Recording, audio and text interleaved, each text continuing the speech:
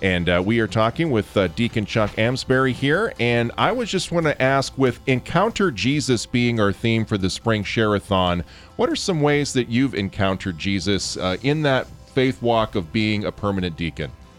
As a permanent deacon, encountering Jesus, I might jump a little outside of your question. I was first thinking how I encountered Jesus, and it happened in the family. My mom, who and dad are now deceased, she's a saintly woman, and my dad grew in the faith as well. But we were living in Klamath Falls, and the importance of faith in the family, in the parents. And she said basically go to Mass. When I was in middle school. And I remember that. And so she modeled that as her love of the Eucharist. And so that grew in my life as well. And so it led me, my parents raised 8 sons.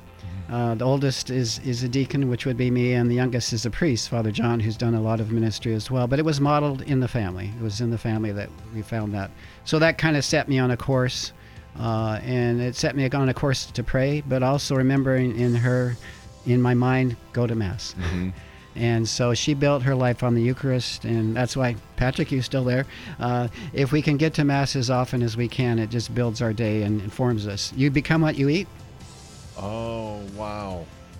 Yes. The body of Christ, and that those molecules and that spirituality goes into us. And I was telling people, it's the rock of my day. It's to have the Lord with me at St. Cecilia's with that 80 or so each morning, and at Mass, at daily Mass, and then 40 for the group rosary. So in terms of my diaconate, I would not be able to be a good deacon if I didn't have a wonderful wife purifying me, helping me in that regard.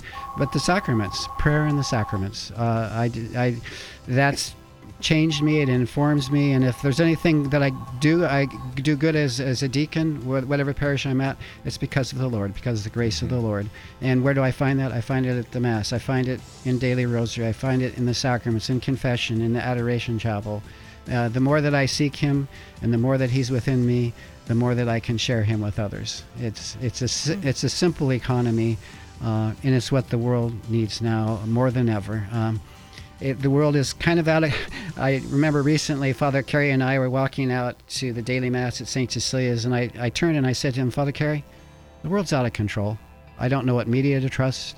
It's just out of control. Everything's out of control. There's only one thing I can trust, and we're going to start that right now at the Eucharist.